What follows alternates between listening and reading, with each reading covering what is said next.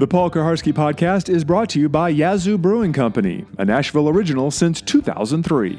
Welcome in to a special edition of the Paul Kuharsky Podcast, part of the marvelous site known as paulkuharsky.com. I am secretly recording at the Doghouse Saloon, one of my favorite bars in Nashville, not far from my radio studio, and also not far from Winners, a sister bar, if you will. Winners sponsors, as you know, Blake Bettingfield's participation in my site, so I'm most grateful to them. And of course, at this fine facility, they serve Yazoo Brew.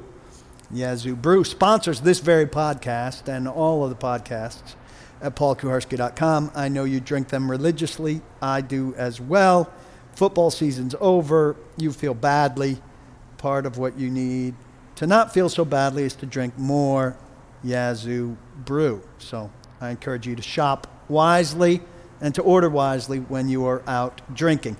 Every year on this day, the Monday after the Super Bowl, I write a piece about how the Titans stack up to the Super Bowl champion. This year I'm not writing that piece because we saw the Titans play the Super Bowl champion 2 weeks ago in the AFC Championship game. And we've discussed that pretty thoroughly.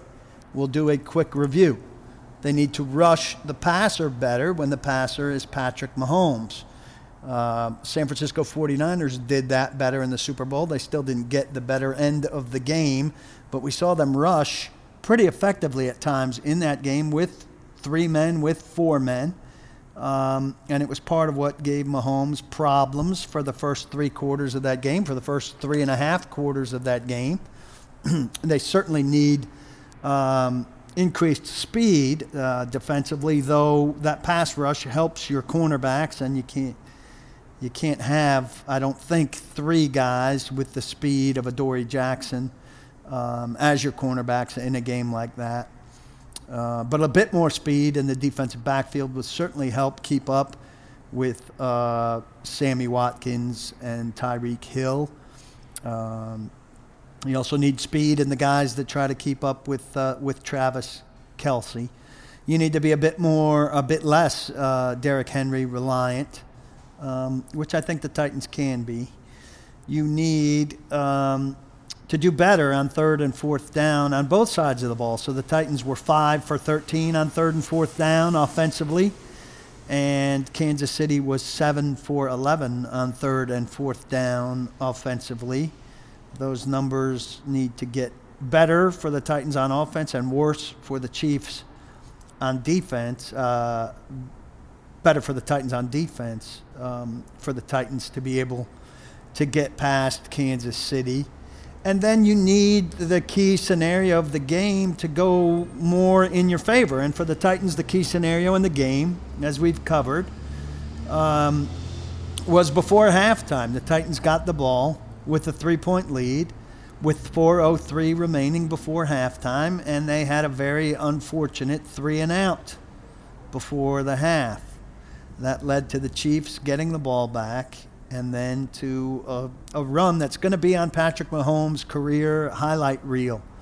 A 27-yard scramble that took him to the left sideline and then allowed him to cut back. Derek Roberson missed a diving attempt at his ankles. Rashaan Evans missed and got faked out by a little shimmy. Tremaine Brock missed twice at the 5-yard line and at the 1-yard line, foolishly trying to punch the ball out both times, far more concerned with trying to create a turnover than with trying to tackle a guy before halftime and create a field goal scenario instead of allowing a touchdown. And Hooker went flying by and barely grazed the shoulder of Patrick Mahomes as if he was afraid of hitting a running quarterback who is just like any other running player at that time. That allowed Mahomes to get into the end zone and allowed the Chiefs to have a halftime lead, and was the beginning of the end for the Titans in a game against the Super Bowl champs. So we know how the Titans measure up to the Chiefs. I asked Mike Vrabel, the day after that game when the Titans cleaned out their locker, if they were going to kind of keep the Chiefs in mind as they went about their offseason, if the Chiefs were a target for them. He gave very much a non-answer to that question, which really wasn't surprising because the Titans, before Mike Vrabel, refused to say that they were building to target the Colts or the Texans, and they should have been targeting the Colts at that time with Andrew Luck, a team that they couldn't get past. I don't see what the damage would have been to say, hey, there's a team at the top of our division that we have to get past to win the division, and in order to win the division, we need clearly, elements that we need to beat everybody, but certainly elements we need to beat the Colts. We need to hit Andrew Luck more and faster. We need to cover his receivers better, et cetera, et cetera. But they didn't say that about the Colts, and they certainly didn't head into this offseason saying that about the Texans, their division champ that they have to vault, or about the Chiefs, the AFC champion, who they'll need to unseat if they're getting to the Super Bowl in the 2020 season. Lost during this AFC championship run this season, and in the bid the Titans made to go to the Super Bowl this year was the 20th anniversary of the Titans' one trip to the Super Bowl. And that was the anniversary of their one trip to the Super Bowl, Super Bowl 34. A very, very memorable time for this franchise. And I didn't get a chance really to look back at it much. I have a friend still at the Tennessean. I know that's hard to believe based on my current standing with the Tennessean. But he or she was kind enough to forward to me today the piece that I wrote on deadline that night for the Tennessean as the beat guy. Now, I'm going to tell you some insider secrets about how deadline writing works. It worked in January of 2000. For a game like that, the magnitude of that, you have to have some B copy. We call it B-roll in TV. You have to have some B copy. And so I had sections of the story that were going to be part of the story, win or lose. And I might have had sections of the story written that were for a win or for a loss, sectioned off, kind of like puzzle pieces that would slide in depending on the result. But I got this story today, and I did not look at it much beyond the very top. And I don't know if this will work or fail, but I thought maybe, unless you're driving. And even if you're driving and you're in the standstill traffic, you could kind of close your eyes and go back in time with me 20 years and see if this does anything for you. And I'm going to see if it does anything for me. So we'll give it a shot, all right? This is like a book on tape, an article on tape, in the voice of the author. Big headline was, "Oh, so close." Subheadline, "Cliffhanger ends great game, great season," by Paul Kuharski, sports writer, Dateline Atlanta. Their road to Super Bowl 34 was long and winding, navigated with equal parts grit and grace. It was almost enough, but the Tennessee Titans' remarkable second-half comeback left them 1 yard short of forcing overtime last night in front of 72,625 people at the Georgia Dome. The final image of a thrilling, gut-wrenching game will forever be receiver Kevin Dyson stretching unsuccessfully for the goal line after being taken down by Rams linebacker Mike Jones on the final play of a 23-16 St. Louis victory.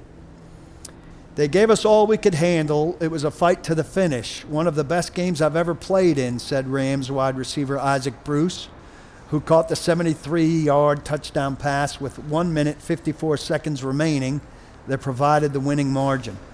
"I'm proud to be a part of this." As it ended, some Rams ran aimlessly, joyfully using their last ounces of energy. Others, already empty, fell to the turf, feeling the silver glitter from the Georgia Dome sky fall on their faces.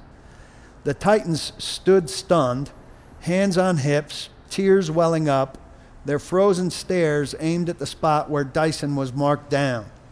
They prayed maybe just for a second that replay officials might consider a review, but realized quickly the play had been judged correctly. Hopefully the Titans will be judged correctly as well, as a surprising team that made a huge leap in its first settled season and fought back from a 16-0 deficit to pull even late in a game they eventually controlled. But the turnabout came too late, and St. Louis quarterback Kurt Warner collected the MVP award. He threw for a Super Bowl record 414 yards and 2 touchdowns, completing his own Cinderella story.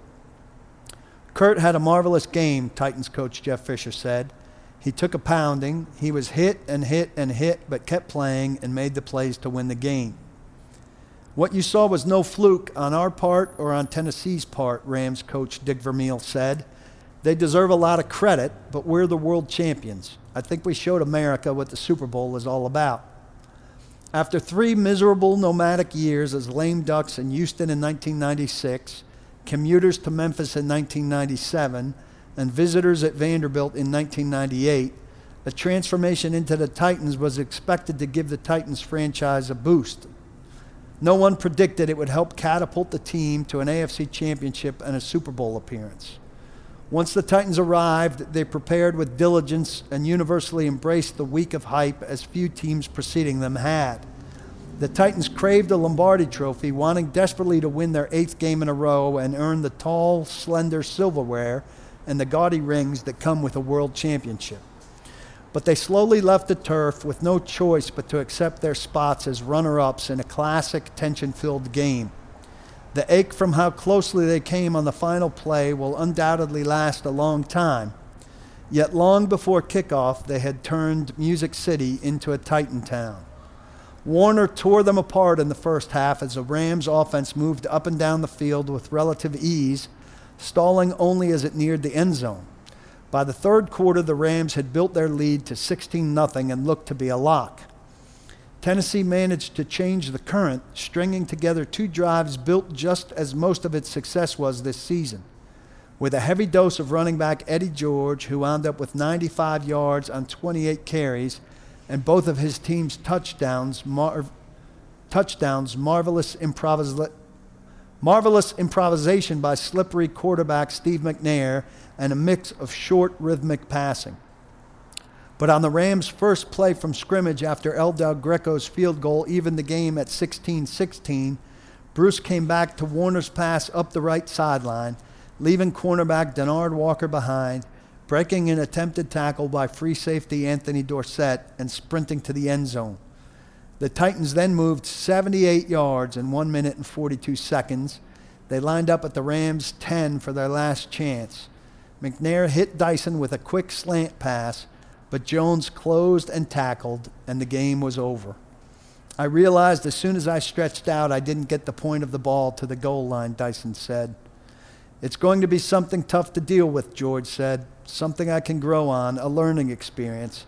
I'm going to take the best out of this. I'm not going to be down.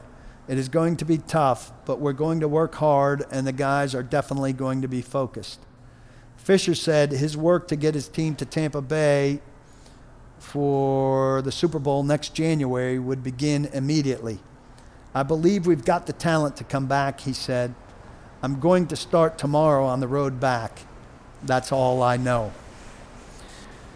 The thing about that Super Bowl, January 30th, 2000, was the difference media-wise for somebody like me was the deadline.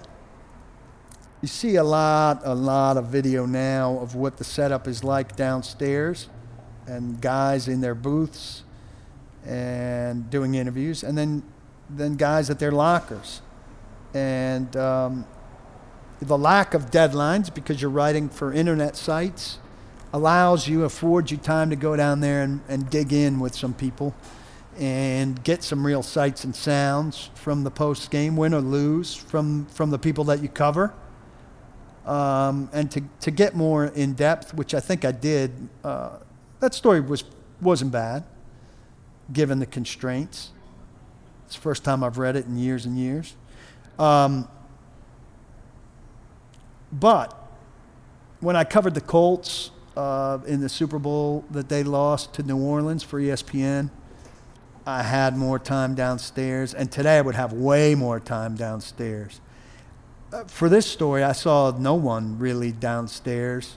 I was probably fed a couple of those quotes from teammates at the Tennessean. I probably got a few myself. But I remember that if I saw, well, I didn't see Wycheck, who was one of my key guys.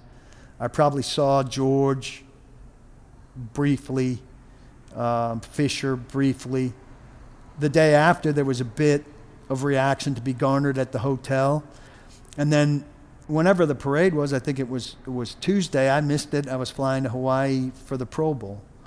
So it's just interesting to me, and I don't know how interested you are in how the sausage is made and in the process, but 20 years ago, a beat writer on Deadline, and for the logistics of getting all the way downstairs at a place like the Georgia Dome or any place now, very difficult and a lot of sprinting involved. This day and age, you can marinate a little bit down there, get a little bit more of a sense of feel, see guys a little bit more, a lot of bit more, and get upstairs with a little bit more time to think about what you saw and write about it in a little bit of a different way. So I hope that took you back a little bit. Want to talk a little bit about Radio Row in Miami, where I was lucky enough to be yet again for 104.5 The Zone and the Midday 180, and then for PaulKuharsky.com for the Hall of Fame selection committee meeting. Here are Titans who were there. On Radio Row, I know Derrick Henry was there a lot. We saw a ton of him. I'll be talking about him a little bit more. Also, former Titan Jason McCourty was there, and we visited with him. Former Titan Avery Williamson was there. We saw him representing the Jets some. Former Titan Eddie George was there. He's a regular on our show, and we obviously visited with him. Henry was there. We couldn't get near him in terms of a radio interview. Tannehill, I don't know if he made Radio Row. He was obviously there to collect his Comeback Player of the Year trophy Saturday night at the awards. Ben Jones was there Saturday night as he was a candidate for the Walter Payton Man of the Year award, which he did not win.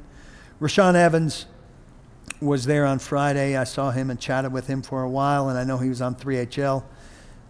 We didn't have time to ask him to fit him in because Kevin Byard was there and was kind enough to join us for what I thought was a good interview, and we were the only interview he did. He came into Radio Row for Midday 180, which was very cool. Kenny Vaccaro, I don't know if he was around on Friday. I saw that he did some stuff on Saturday.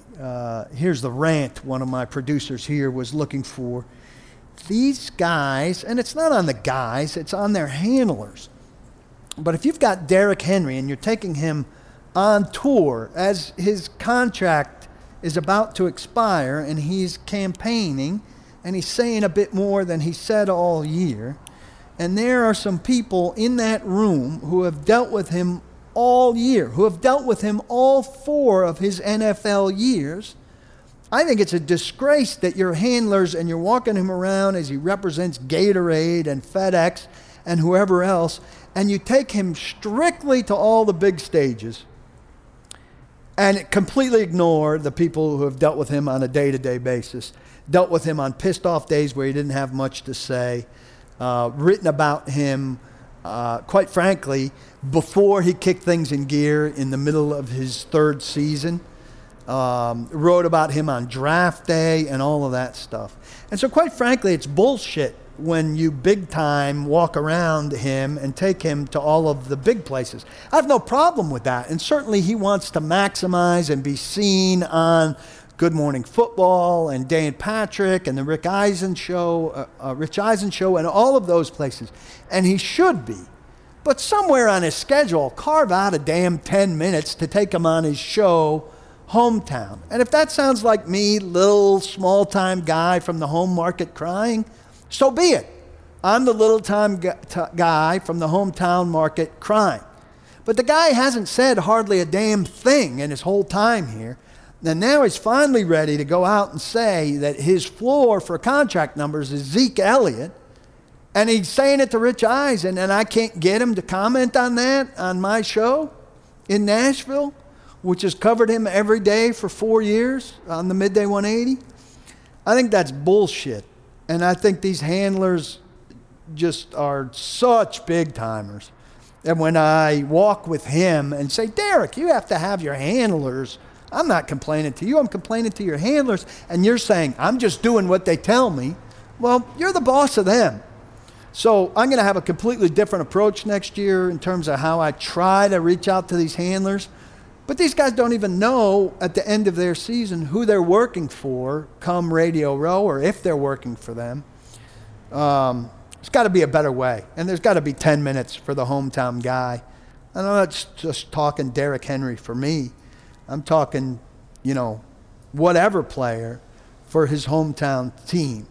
But I think there's got to be some degree of respect for the hometown guy on that thing. Even Jim Wyatt was fighting to get, a minute with Derrick Henry on camera. And Jim Wyatt had been at the Pro Bowl with Derrick Henry. So let's get on to the big news out of Derrick Henry down there. I thought he grew increasingly comfortable in the clips that I saw of him interviewing with others. He gave a stiff arm to Paul Pabst, I think, on the Dan Patrick Show, one of the Danettes. He hit just the right balance of giving the guy a sense of what it's like to get stiff-armed and not murdering him. So it was very nice, I thought. But Rich Eisen, I keep calling him Rick, did a good job of getting Derrick Henry to repeat that Zeke Elliott's contract is the floor. Here's that audio. You're a free agent, sir, correct? Yes, sir. How are you approaching this? You're fired up? You're excited? You want to stay? What do you got for me? I definitely want to stay. Okay. It's my first time being a free agent. Just taking one day at a time and then, see what happens. Because, eventually, something's going to happen, so ain't no reason to rushing it. Right. Just let it play out. Get my agent, talk to the team, and then see how it goes from there. So I'm new to this, so. Okay. Is Zeke numbers the floor? Is that the floor? Zeke numbers is the floor. That's it, right? He's the guy. So do you have a place in Cabo that you can go to as well to pull the Zeke maneuver, or no? Actually was at the Pro Bowl and we went out to eat and we're talking and catching up. So. Yeah. This past Pro Bowl. This past Pro Bowl. Yeah. Well, what'd you talk about at dinner? Talk about football. Talk about life. Just catching up, all those great things. A little strategy. Well, again, he had a contract. You are a free agent. So you can pretty much dictate in a way what you would like to have happen, and so you will test the market, or is it a way that Tennessee could prevent that from happening? Is what you're saying? I hope they prevent it from happening. I love to stay in Tennessee, and then see what happens though. It's all. Got to talk to my agent, work things out with them, and. And so he spent some time with Ezekiel Elliott, got some contract flavoring. That contract he's talking about is a 6-year, $90 million contract. $7.5 million signing bonus. That's not the most important number there. It's $50 million plus a little guaranteed, and an average of $15 million a season. That is a gigantic number. And I know it feels like he is so the Titans' identity that he should be paid really whatever he wants, a fill-in-the-blank contract. But you can't pay him on what he did. You have to pay him on what he'll do. And that's why it's dangerous, and that's why, to me, a franchise or a transition tag is the safer way to go. You can construct the contract that you can get out of it. And to me, that's another thing you would need to do here. But I'm scared to death of big money contracts for running backs. And I think you've got to be weary. And a lot of people out there are saying, pay him whatever he wants. Pay him Ezekiel Elliott money. He deserves Ezekiel Elliott money. the one thing, and people are tired of hearing this from me, they've both played 4 seasons in the league. They've both played 4 seasons in the league. Derrick Henry has caught 57 passes for 578 yards. Ezekiel Elliott has caught 189 passes for 1,619 yards. That's pretty big. That is really big. Ezekiel Elliott has a potential out after 2023, or in 2023, excuse me. After 4 years, can get out for $50 million and leave behind $6.7 million dead cap. That sounds all right to me, so maybe you could do something like that. I still think tag him and wait. The elite performance is there. It's funny. Derrick Henry's had 16, 17, 18 this year. I'm going to give him a whole season because he won the rushing championship. So 18 games, and then last year, 4 games. So he's had 22 games of elite performance. Now, Ryan Tannehill had 10 games of elite performance. So he's had a little bit more than twice as much. Everybody seems concerned that you don't have enough evidence on the one and that you have significantly more evidence on the other. But if you look at percentage of time played, Ryan Tannehill has been elite in virtually all of his time played. It dropped off in the playoffs when they were leaning more heavily on Derrick Henry. Derrick Henry, that's 22 out of 4 years. And you're going to say, well, he would have been elite if they were giving him the ball. I say they would have been giving him the ball if he was elite. Derrick Henry himself, last year in the 2018 season, through the first 8, 9, 10, 11 games, was calling himself trash. So, look, I'm completely sold on Derrick Henry. I'm just not completely sold on paying him 6 years, $90 million going forward with $50 million guaranteed. There's an easy way not to do that. It's by franchise tagging him or transition tagging him. And I think that, to me, is the route to go with him. There's going to be tons and tons and tons of contract talk between now and the time he's tagged or that we hear of a new deal.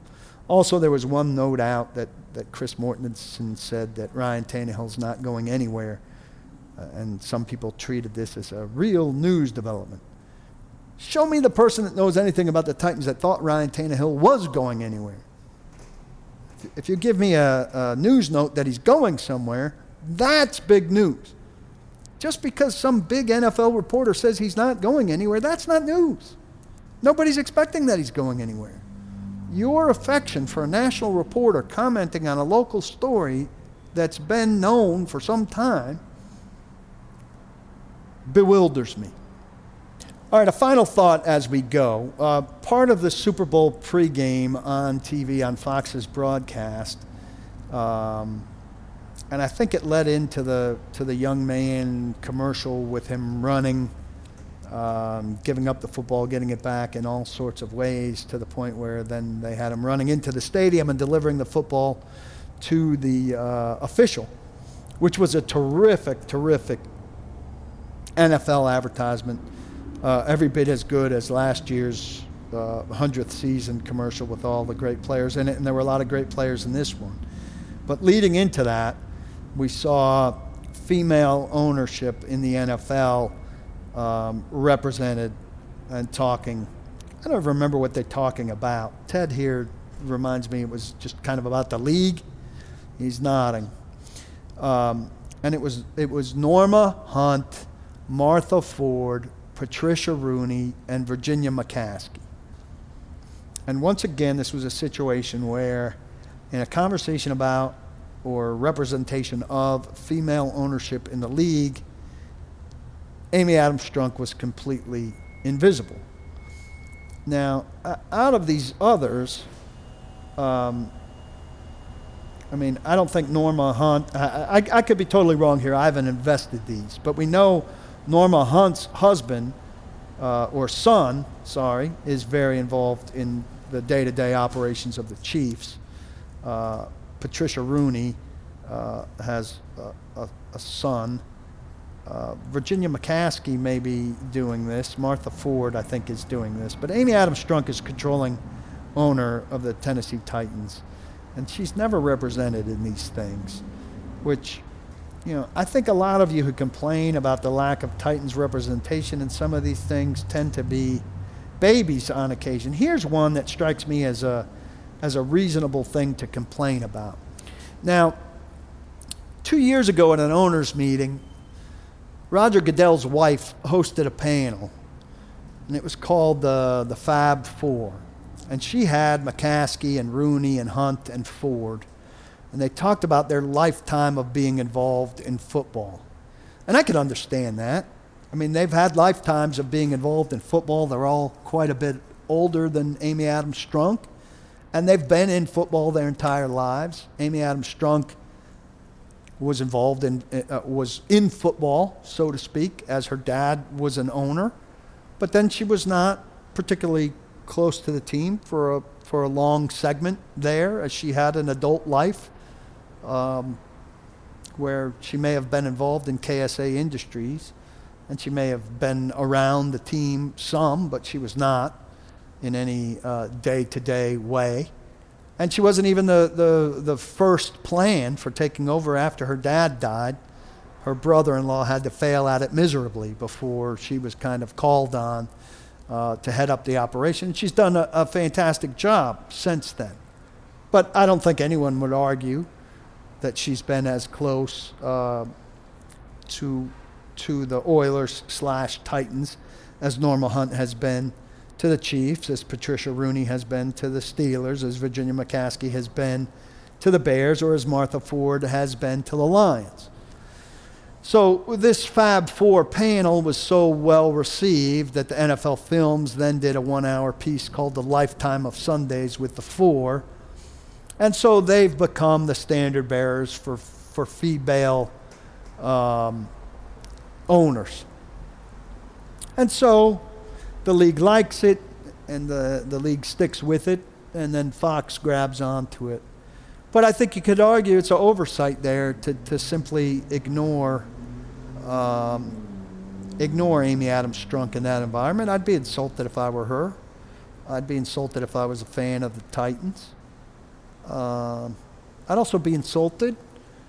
David Reed, our producer on the Midday 180, pointed out that in that commercial with the little boy running with the football, the kid in a Titans jersey is in an old Titans jersey. And the Titans have been wearing their new jerseys now for 2 years. And I know that stuff like that drives you crazy. And the longer stuff like that sticks around, like how long do they have to be in the new jerseys before the league catches up? 3 years, 4 years? Yeah. If Dallas friggin' tweaked the trim on the bottom of their jerseys, you could be sure it would friggin' be changed in time for the kid to have a jersey that was correct in this commercial. And so I'm sympathetic with you on something like that. I think it's ridiculous. I didn't mean to grab something that we'll talk about on the Midday 180. It just fit in here to me with the Amy Adams Strunk thing. Get yourself some Yazoo brew. I appreciate them sponsoring this. I appreciate the crew of Vocal Media, which produces these podcasts, popping through Nashville. Gentlemen, it's a pleasure to see you here. I hope you haven't blown this, because I can't re-record this in such a stylistic fashion with my beautiful reading of my game story from January 31st, 2000. I know you were all moved to tears by that. And to everyone out there, if you're a member of the site, I appreciate you. If you're not a member of the site, I feel like you're freeloading, listening to this excellent content without paying for the rest. My Hall of Fame column is up at the site. Lots of good Titans stuff to come. Developments probably coming this week with regard to the defensive coordinator position. You're going to want to read what I have to say about that. You're going to want to be a part of the Periscope and Facebook Live that I will have quickly after that for members only. Jump on board, membership page at paulkuharsky.com. We'll walk you through it. It's very easy. It's very inexpensive. Don't be a cheapskate or I'll come and get you. You've been listening to the Paul Kuharsky podcast at paulkuharsky.com. Rate, subscribe, do all those other things. And be on the lookout. My other podcast, Elsewhere, brought to you by 104.5 The Zone, comes out of playoff hibernation on Tuesday, February 4th. The Paul Kuharsky Podcast is a joint production of paulkuharsky.com and Vocal. For more information and more programming, please visit vocalnow.com. That's VOKAL now.com.